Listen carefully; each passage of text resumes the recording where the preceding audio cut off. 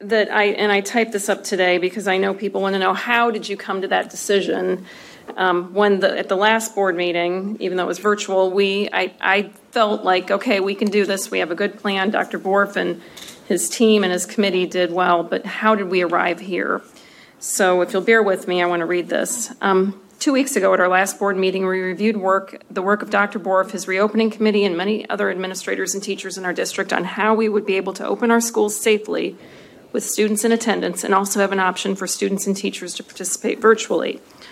We also approved a resolution that would allow for our administrative team to revise plans when new information became available, since we understood that this invisible virus could spread very rapidly through our community. The data we were seeing at that time was showing that the number of people being infected in our community had slowed from previous months. Last week, the administrative team, with city officials and members of the Fishers Health Department, gathered to help us be better prepared for when our schools open in less than a month. And Ms. Chandler talked about this. We were given a scenario to check to see if we had the systems and procedures currently in place, if our systems and procedures would be adequate. We were to use what we learned to identify gaps in our plan, additional training needs, improvements in communication, and any other items to consider that would help in dealing with issues that will occur while operating a very large school system in the midst of a pandemic. We found this simple exercise of just 2 students in the same family at 2 different schools contracting the virus not just stressful because of the tremendous amount of time and resources our staff will need to be doing outside of the scope of their normal jobs, but also the communication that will need to be made with the families that would be affected by it. Also weighing heavily on our minds were the many factors that are completely out of our control, such as relying on students and parents to be honest about symptoms and exposure and to follow instructions to quarantine if exposed and to do the work to help stop the spread of the virus. And that is just as simple as wearing masks, which I was told by many people we're not going to do it. Throughout this whole exercise, teaching and learning weren't even mentioned. We never talked about how are we going to teach kids throughout this. It was what is going on to deal with those 2 students. The people we identified as having roles to play in this kind of scenario would not have time to do their regular jobs if they had only a few of these instances play out, and we have no budget to hire more people for these roles. We are grateful for the Fishers Health Department for gathering the data, sharing it with us and the general public, setting up a convenient site that makes it easier for residents to get tested, and also their help with contact tracing for those who are infected to help slow the spread of the virus. We are pleased that the City of Fishers and now the state of Indiana is requiring residents to wear face masks in public, and are hopeful that doing so will cause a decrease in active cases and cause us to move to the next phase in getting back to normal in our schools. We all know that in-person learning is what is by far the best for our students. But with the recent spike in the spread of infection in our community and the need to quarantine all who are in close contact with an infected person for 14 days from exposure, school district leaders could easily foresee in-person learning would most likely be interrupted and entire classes and schools would move from in-person to virtual at some point in the first days or even week of school. It is not fair for our families to not know the plan for their children's education from day to day, nor is it fair for our teachers to have to plan for both virtual and in-person learning each day, not knowing if their classes would be quarantined. We apologize for the inconvenience this is causing our families and are hoping that we will only be doing virtual learning for a short time. We are looking to our community to help do the work of controlling the spread of the virus so we can get back into our schools. We are very aware that data has shown that school-age children are at the lowest risk to die from the disease, but our staff does not fall into that category.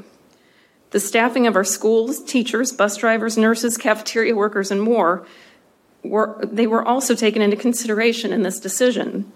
Putting our staff back to work in experimental environments at a time when the viral spread is increasing in our community not only puts them at risk of contracting the disease, but increases the need for substitutes to take over should they become sick. We were in short supply of substitutes before the pandemic, and finding qualified personnel to take over classes when a teacher is out due to quarantine or a positive case would be a monumental task. We have all read the report from the American Academy of Pediatrics that supports going back to school in person, and we agree that is what is best for students. The report also mentioned that schools need to be flexible and work with their local health departments and be willing to revise and adapt due to changing viral conditions in our communities. We are doing exactly as they have recommended and have changed our recent plans because of the increase in viral spread. If starting in-person classes in an untested environment was not one that could have dire consequences for those who may become infected, we would have been willing to open normally. But our students and staff are far too precious for us to take that risk. Other districts in Indiana and around the country will start in-person classes, and we can look at their data to help us make the decisions on when to move to the next phase, as well as the data about the disease in our own community. Dr. Borf and his team have put a strategy in place that they are working to refine to transition from virtual learning to in-person when the spread of the disease decreases.